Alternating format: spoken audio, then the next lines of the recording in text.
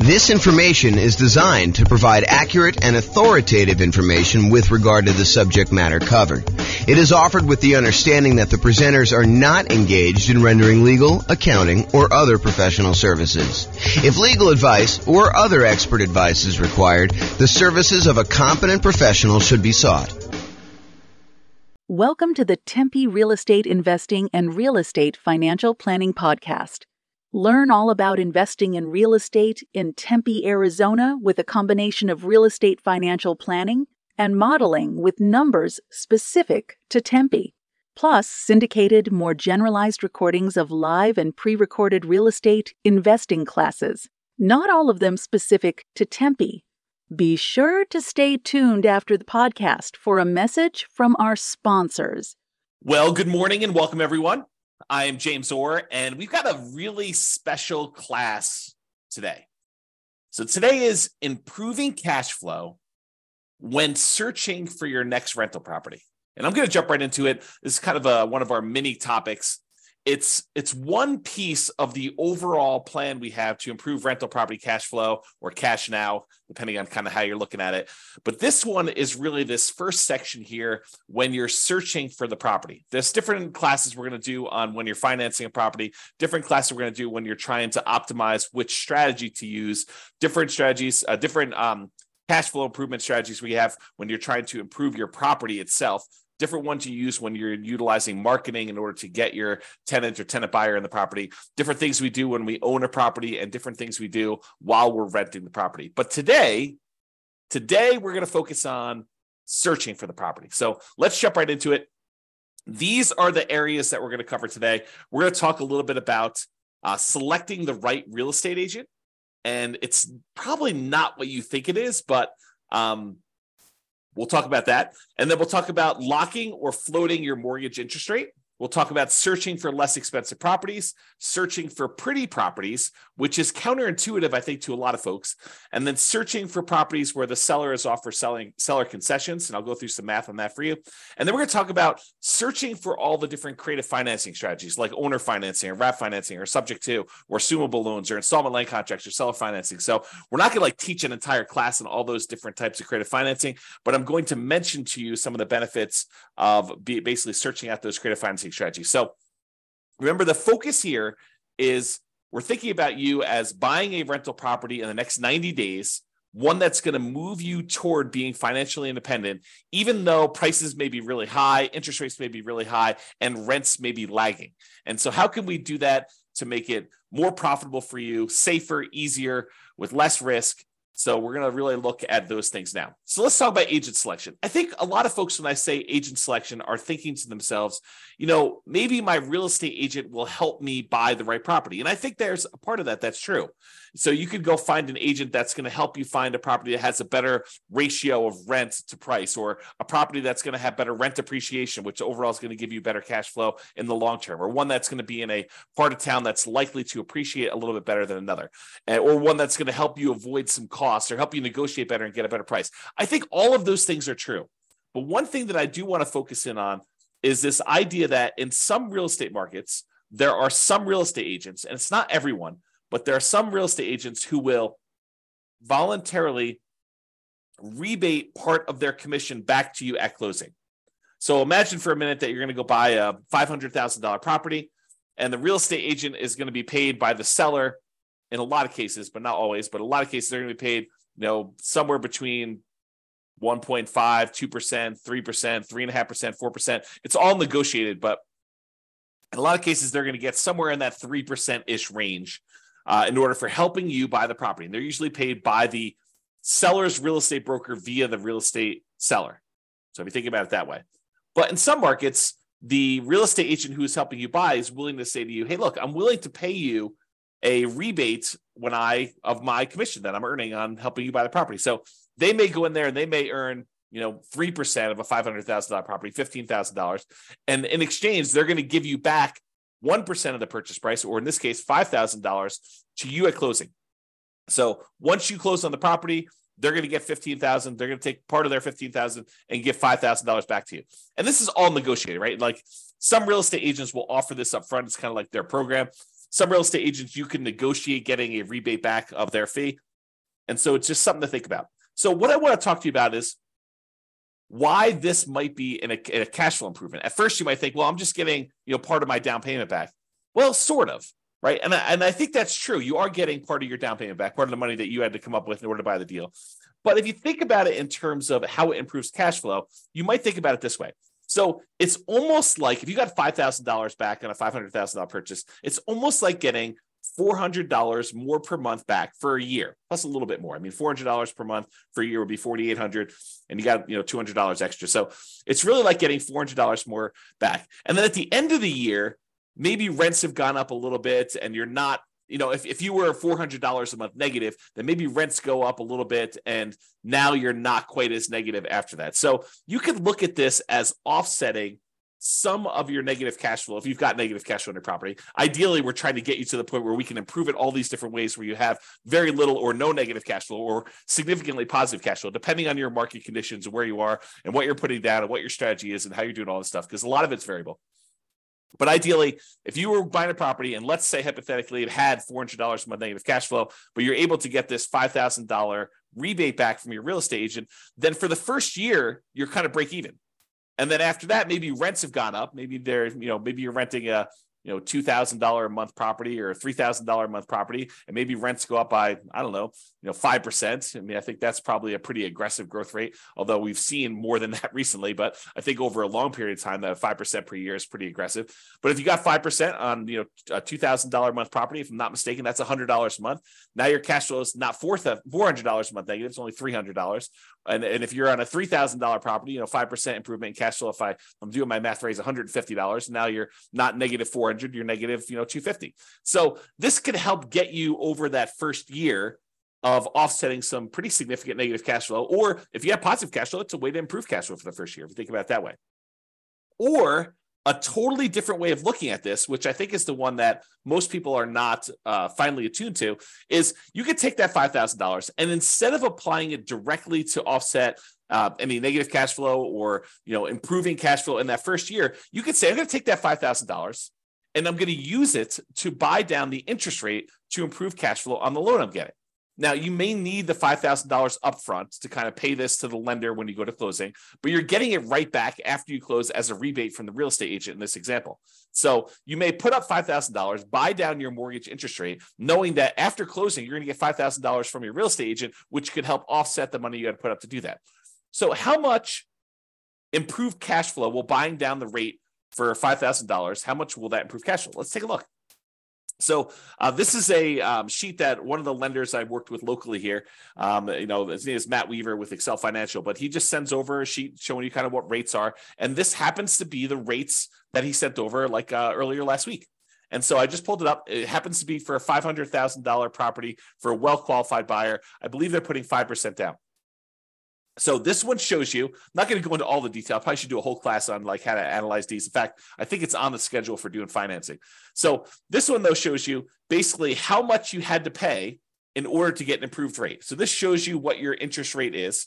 So if you decide, hey, look, I want to get the rate from my lender by not putting in any extra money. Like you could go to lender and say, look, what is my rate today if I don't pay you any extra points or extra fees? And they'll say to you, well, it's somewhere between 6.75 and 6.875 is what the rates were at this particular recording. And they vary all the time. And the amount you pay to buy down these things vary all the time. I should mention that too.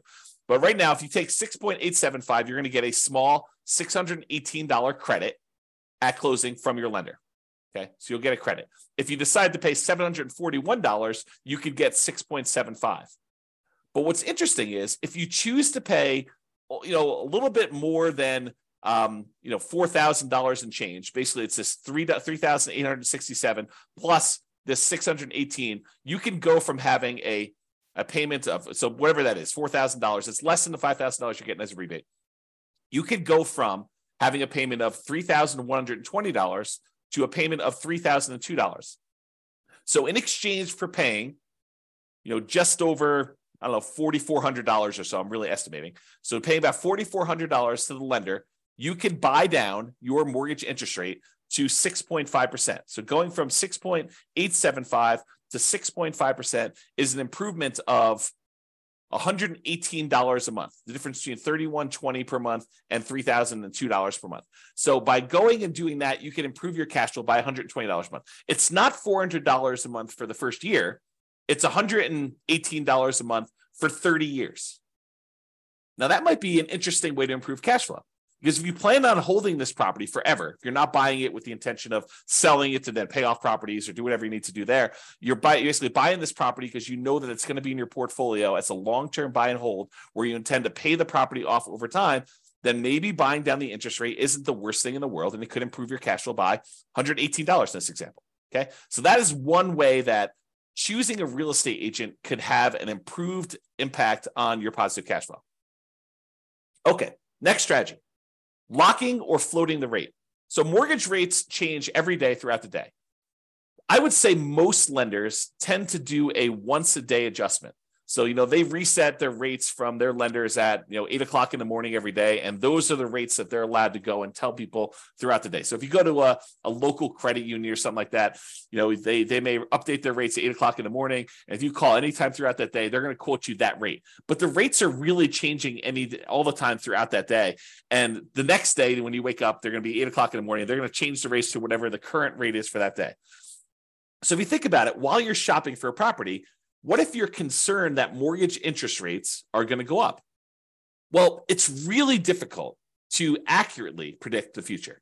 I mean, we really don't know if interest rates are going to go up or interest rates are going to go down. We can sort of guess based on, what's happening in the political world, but, unexpected things happen all the time. And those can impact mortgage interest rates. But if you're concerned that rates will go up, you're like, look, I can afford this right now, but if rates go up too much more, it's not going to be worth buying. Maybe what you want to do is go talk to your lender. And with some lenders, you can choose to pay a fee to lock in your rate while searching for properties. You can say, look, I know I'm buying something in the next 90 days. If I go pay you a fee, then we can lock in this mortgage interest rate and I will be able to get this rate definitely anytime within the next 90 days in order to close on my property. And they will a lot of times do that for you.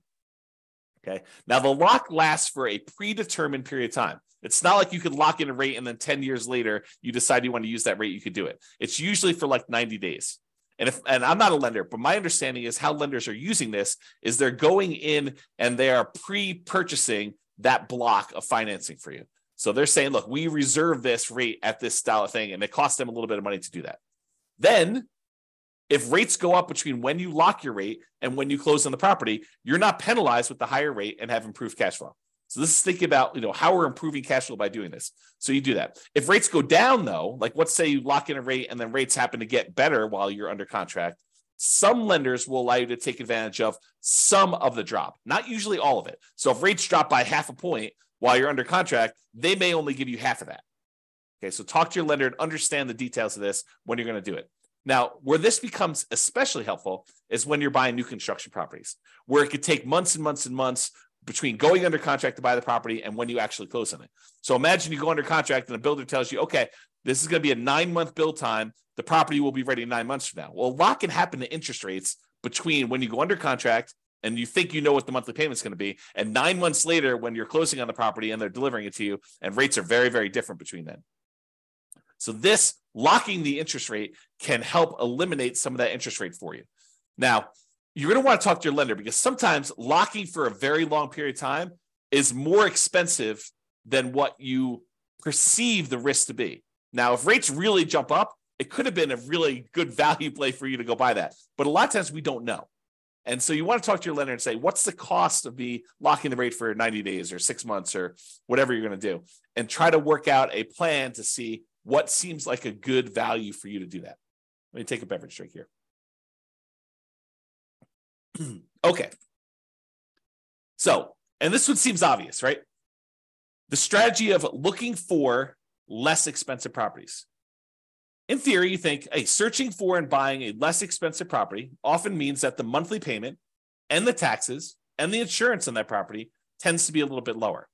So if you're able to get similar rent for a lower priced property, that can improve cash flow. And I agree with that. As a really, really rough rule of thumb, for every $10,000 less of an expensive property that you buy, it saves you about $50 per month less in mortgage payment. So if you've downloaded the world's greatest real estate deal analysis spreadsheet and you've analyzed a few deals and you kind of have a feeling for, if I buy this, whatever it is, 400, 500, 200,000, $1 million property in my marketplace, and if I get this rent, I'm going to have $100 a month positive cash flow or negative $200 a month positive cash flow. You could think to yourself, okay, well, I know what a deal is at 500,000 as an example, and I get $2,000 a month rent. If I go buy a $490,000 property, well, that's going to be about $50 better cash flow. Really, really rough math. Okay. And so let's talk about where that comes from. So this is based on I'll tell you the story first. When I was a kid, my father was a real estate agent. And my father told me the really rough rule of thumb was when you finance a property, at the time this was true, $7, the rule of thumb was for every $1,000 that you borrow, it was $7 per month in payment. And so my father would be out, talking to a client, and they'd be like, how much is the monthly payment going to be on this? And so my father could, relatively quickly in his head, take the amount that they're paying, divide by 1,000, then multiply by 7 in order to get a really rough estimate of what their monthly payment would be. And this is just principal and interest. Okay. And that rule applied when interest rates were in the 7.5 to 7.625% range. Okay. A little bit higher than where they are now. Now, when I was doing real estate brokerage, I'd often give clients a really rough $50 per $10,000 of purchase price rule of thumb based on that 30-year fixed rate loan. And so that's the rule that you're getting here. And that's relatively fairly accurate between 4% interest rates and 6% mortgage interest rates for doing some really rough estimating. It's not exact. It's not like, hey, lender, James told me that if I go and I buy a $10,000 less purchase price property, then my payment's going to be $50 better. No, they actually do the math and they calculate it out. They don't use this rule of thumb. But if you're out shopping for a property, this is pretty helpful, right? You can say, look, this is about the same as this deal I was looking at before. I know what the cash flow was on that. This property is $20,000 less. Therefore, it's going to be about $100 more in positive cash flow. Really rough rule of thumb. Now, this is just principal and interest. Doesn't take into account taxes or insurance or maintenance or anything like that in there. It's just the principal and interest part of the loan, and it's a 30-year loan. And we're assuming that interest rate is somewhere in that 4 to 6% range. So, you're probably going to be a little on the higher range right now if you're in that 6+% interest rate. So it can also be used to estimate how much that cash flow changes. I kind of mentioned that. So if you're wondering where this comes from, here is the actual chart showing you how much a monthly payment is on a $10,000 loan, 30-year loan at $10,000. So it shows you, if you were getting a 2.5% mortgage interest rate, it'd be about $40 a month. Where it gets about 50 at 4.375, it's about $50 exactly. At about whatever this is, almost 6%, it's about $60 per 10,000 exactly. And you can see it goes all the way up here, like I did, all the way up to 10% mortgage interest rate. And at a 10% rate, it's, high $80 for doing that. So you can get a rough idea of what those numbers are if you want to look at them. Okay. Let's talk about seller concessions. So seller concessions is when the seller agrees to contribute some money towards your closing costs. A lot of people think of this as this would reduce how much money I need to bring to closing because it helps cover, things like closing costs or my share of title insurance or, my share of the loan costs or whatever it is. So you can think of it that way. But you can also think of it as a way to reduce your mortgage interest rate. Remember we talked before about getting a rebate from the real estate agent and being able to buy down the interest rate? Well, you could use seller concessions in order to buy down the mortgage interest rate in order to improve cash flow. So let's say you're prepared, you've got enough money to do your down payment, you've got enough money for all your closing costs, and now you're thinking, okay, I really want to improve cash flow. One way to improve cash flow is to say, I want to look at properties where the seller is offering some type of seller concession, which will allow me to use the money they're giving me to buy down the interest rate by whatever amount that was. So if you remember from the real estate agent rebate example, we talked about a $5,000 kind of buy down, a rebate would allow you to buy down the mortgage interest rate such that your improved cash will by $118 per month for the entire 30-year period. So if you're able to get a seller to contribute $5,000 toward your closing costs, you can improve your cash flow by $118 by taking that money and buying down the interest rate with it. So maybe you want to search for properties where the seller is offering seller concessions. And we haven't talked about it because we're not talking about making the offer yet, but this can also apply to when you're making an offer.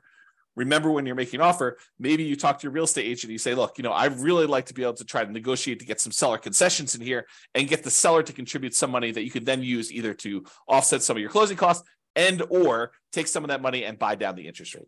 Okay. All right. Let's talk about pretty properties, kind of building on this theme. So I'm going to kind of walk you through an example here that may be counterintuitive, right? Because I think a lot of real estate investors, they think that, buying a property that needs a little work and capturing a little sweat equity is a better deal. For example, let's say you can go find a property that needs $10,000 in work, but you could buy it for a $30,000 discount. So if you think about it, you're going to go in there and you're going to find a property. It's kind of rough, needs a little bit of fix up, needs some kind of attention to stuff. But for $10,000 out of pocket, plus maybe some of your sweat labor, kind of your effort doing it, maybe $10,000 in hard cash and materials and goods and stuff like that, you could buy this property.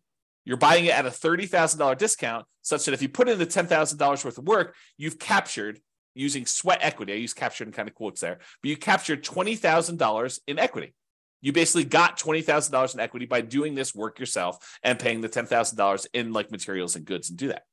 So if you were going to buy a property that way, and if you were going to sell the property or eventually do some type of cash out refinance where you could take advantage of that equity that you captured, ultimately that could be advantageous to you.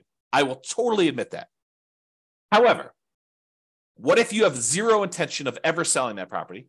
And you have no intention of actually doing a cash out refinance on that? What if you're buying this property because this is going to be one of the assets you plan to have in your portfolio long-term as a cash flowing asset that is going to help you achieve financial independence? Well, if you're thinking about it that way, does it really matter that much that you captured $20K in equity?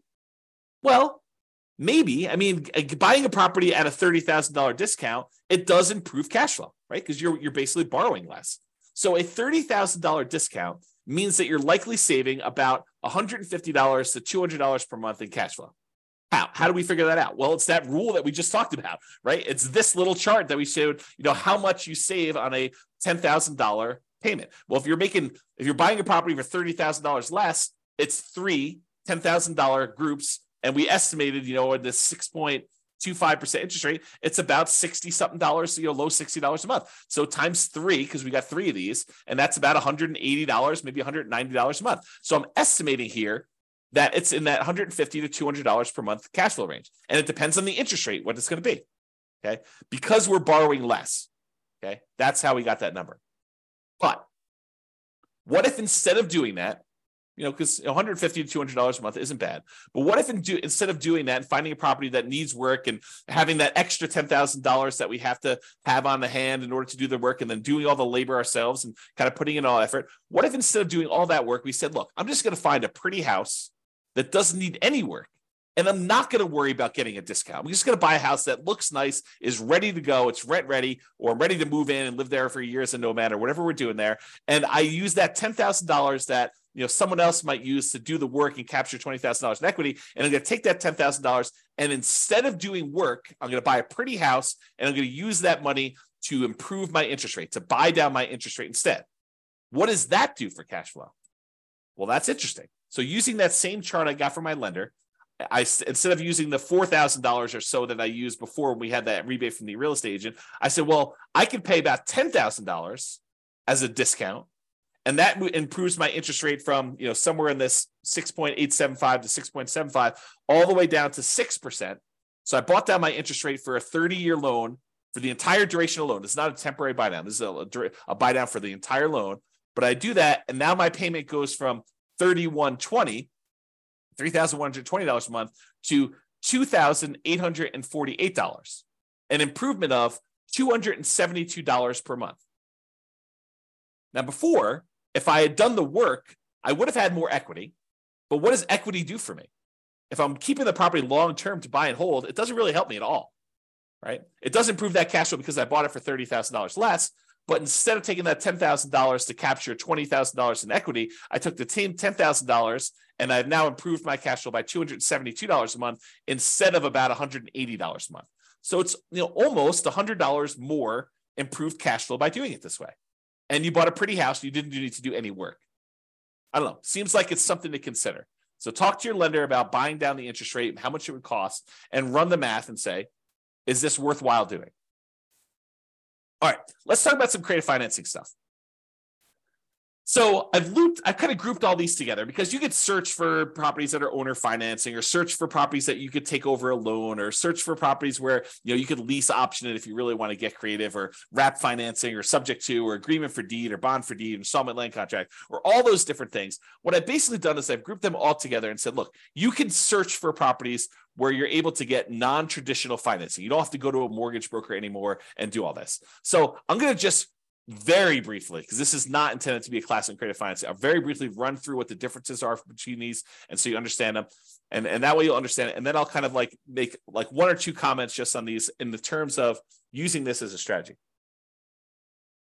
Okay, so owner financing is when a seller owns a property free and clear. They do not have a mortgage on it, and you go to them and say, I'd like to buy your property, but I would like you to act as the bank. I'd like you to deed me the property, and I will actually make payments to the property for you. I make payments to the property to you as if you were the bank. And then once I made the payments, you release your kind of deed of trust on the property, your security instrument, and then I own it free and clear. Okay, so that's the idea behind owner financing. Basically, the seller acts as the bank. With wrap financing, the seller is sort of acting as the bank, but they still have a loan in place. So you're going to go buy a $500,000 property, and they still owe $200,000 on that. But the seller says to you, okay, I'll tell you what, you make me a payment as if you're buying it for $500,000. I'll take part of what you pay me. I will pay the underlying loan of $200,000 that I still have, and I will keep the difference.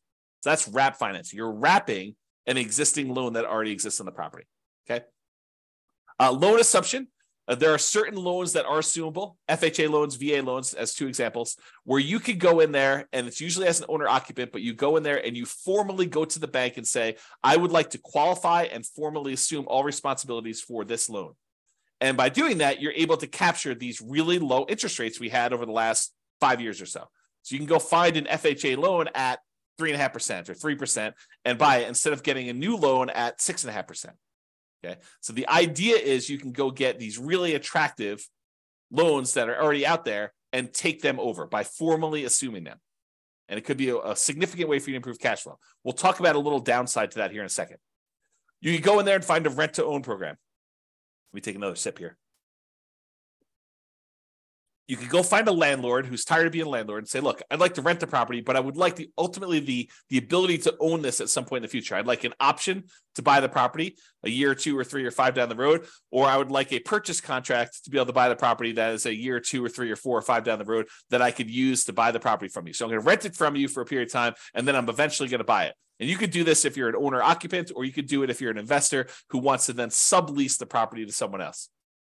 So that's the kind of rent-to-own, lease-to-own, lease option, lease purchase family.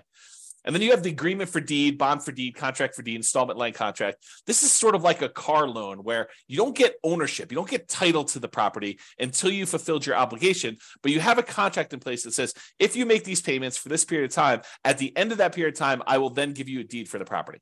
So it's a kind of a variation on owner financing that more protects the seller in a lot of ways, because they don't give you ownership of the property until you've done what you agreed to in the agreement, whatever that is, agreement for deed or bond for deed or contract for deed or installment land contract.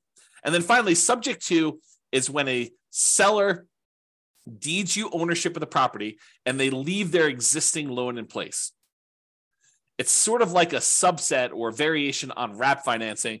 With wrap financing, you're paying the seller. The seller is usually paying the underlying loan on the property, and you're kind of like part of the money goes to the seller, part of the money goes to the underlying loan. A lot of times with subject to, you're basically making an agreement with the seller where the loan is very high loan to value. You know, you're buying a $500,000 property and the loan is for $480,000, and the seller's like, look, I'm going to deed you the property. You just agree that you're going to make payments on this loan that's still in my name, and we're going to leave that loan in place. You're not formally assuming it. You're not going to the lender and saying, I'm applying to formally assume all responsibilities for the loan. You're just saying, look, the seller's deeding you the property. You're now the owner. Deed means ownership. They're deeding you the property. Now you're making payments on the underlying loan to this that the seller has on there. And the loan is staying in the seller's name. Okay, so that's an overview of creative financing. And you can see why these might be more advantageous because, and there are probably exceptions to everything I'm about to say, but they tend to be more flexible in negotiating financing terms. If you go to a traditional mortgage broker and you start haggling with them over getting you a better interest rate, They're probably going to say, no, this is the rate we got. This is it. No, there's no negotiating. But if you go to an owner, they might be much more willing to say, hey, look, interest rates right now are 6.5, but I'm willing to, do financing at 5% or 8%. I mean, it could go either way, right? So you could possibly negotiate improved interest rate and loan terms. Okay. You could say to them, I'd like to pay you interest only for 5 years, and then I'll do an amortization schedule where I'm paying you a little bit more, including principal on the loan. You could do all that stuff with a seller if you're doing creative financing there. And then assumable loans. So you could formally assume a loan with a better interest rate than you could get now. That's really the appeal of it. These loans tend to be assumable for owner occupants only. So you're like, James, I'm an investor. I'm trying to buy this property as investment property. Well, if you're trying to do like the nomad strategy where you're moving into a property, living there for a year and then converting it to a rental, or you're house hacking where you want to live in a duplex or a triplex or a fourplex, or maybe a house that has an upstairs, downstairs, and you kind of want to live in upstairs and you want to rent out there, owner occupants still could work for those situations. You could formally go in and assume a, FHA loan, or a VA loan, because you could use FHA and VA in order to buy duplexes, triplexes, or fourplexes, or single family homes. And you could go in there and buy a property like that and be able to assume a loan like that. Now, you're taking over their current loan balance. So if they bought this property, 5 years ago, and property values were worth $400,000 5 years ago in your marketplace, and now they're worth $500,000, and they paid down a little bit on the loan over the last 5 years, they may only owe, $340,000. But the property's worth $500,000.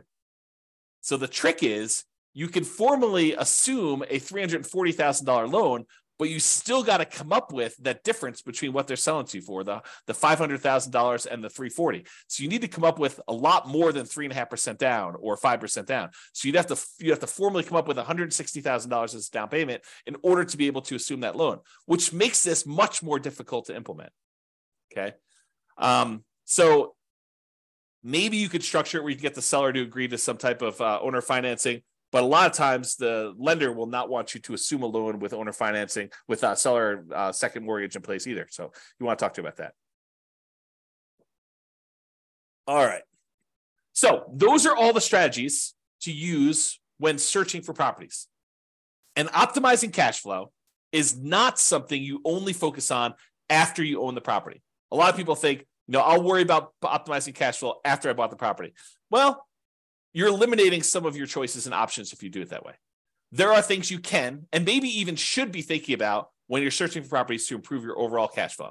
And better to take a more holistic approach and optimize at all the different various stages rather than just when you're trying to optimize for rent.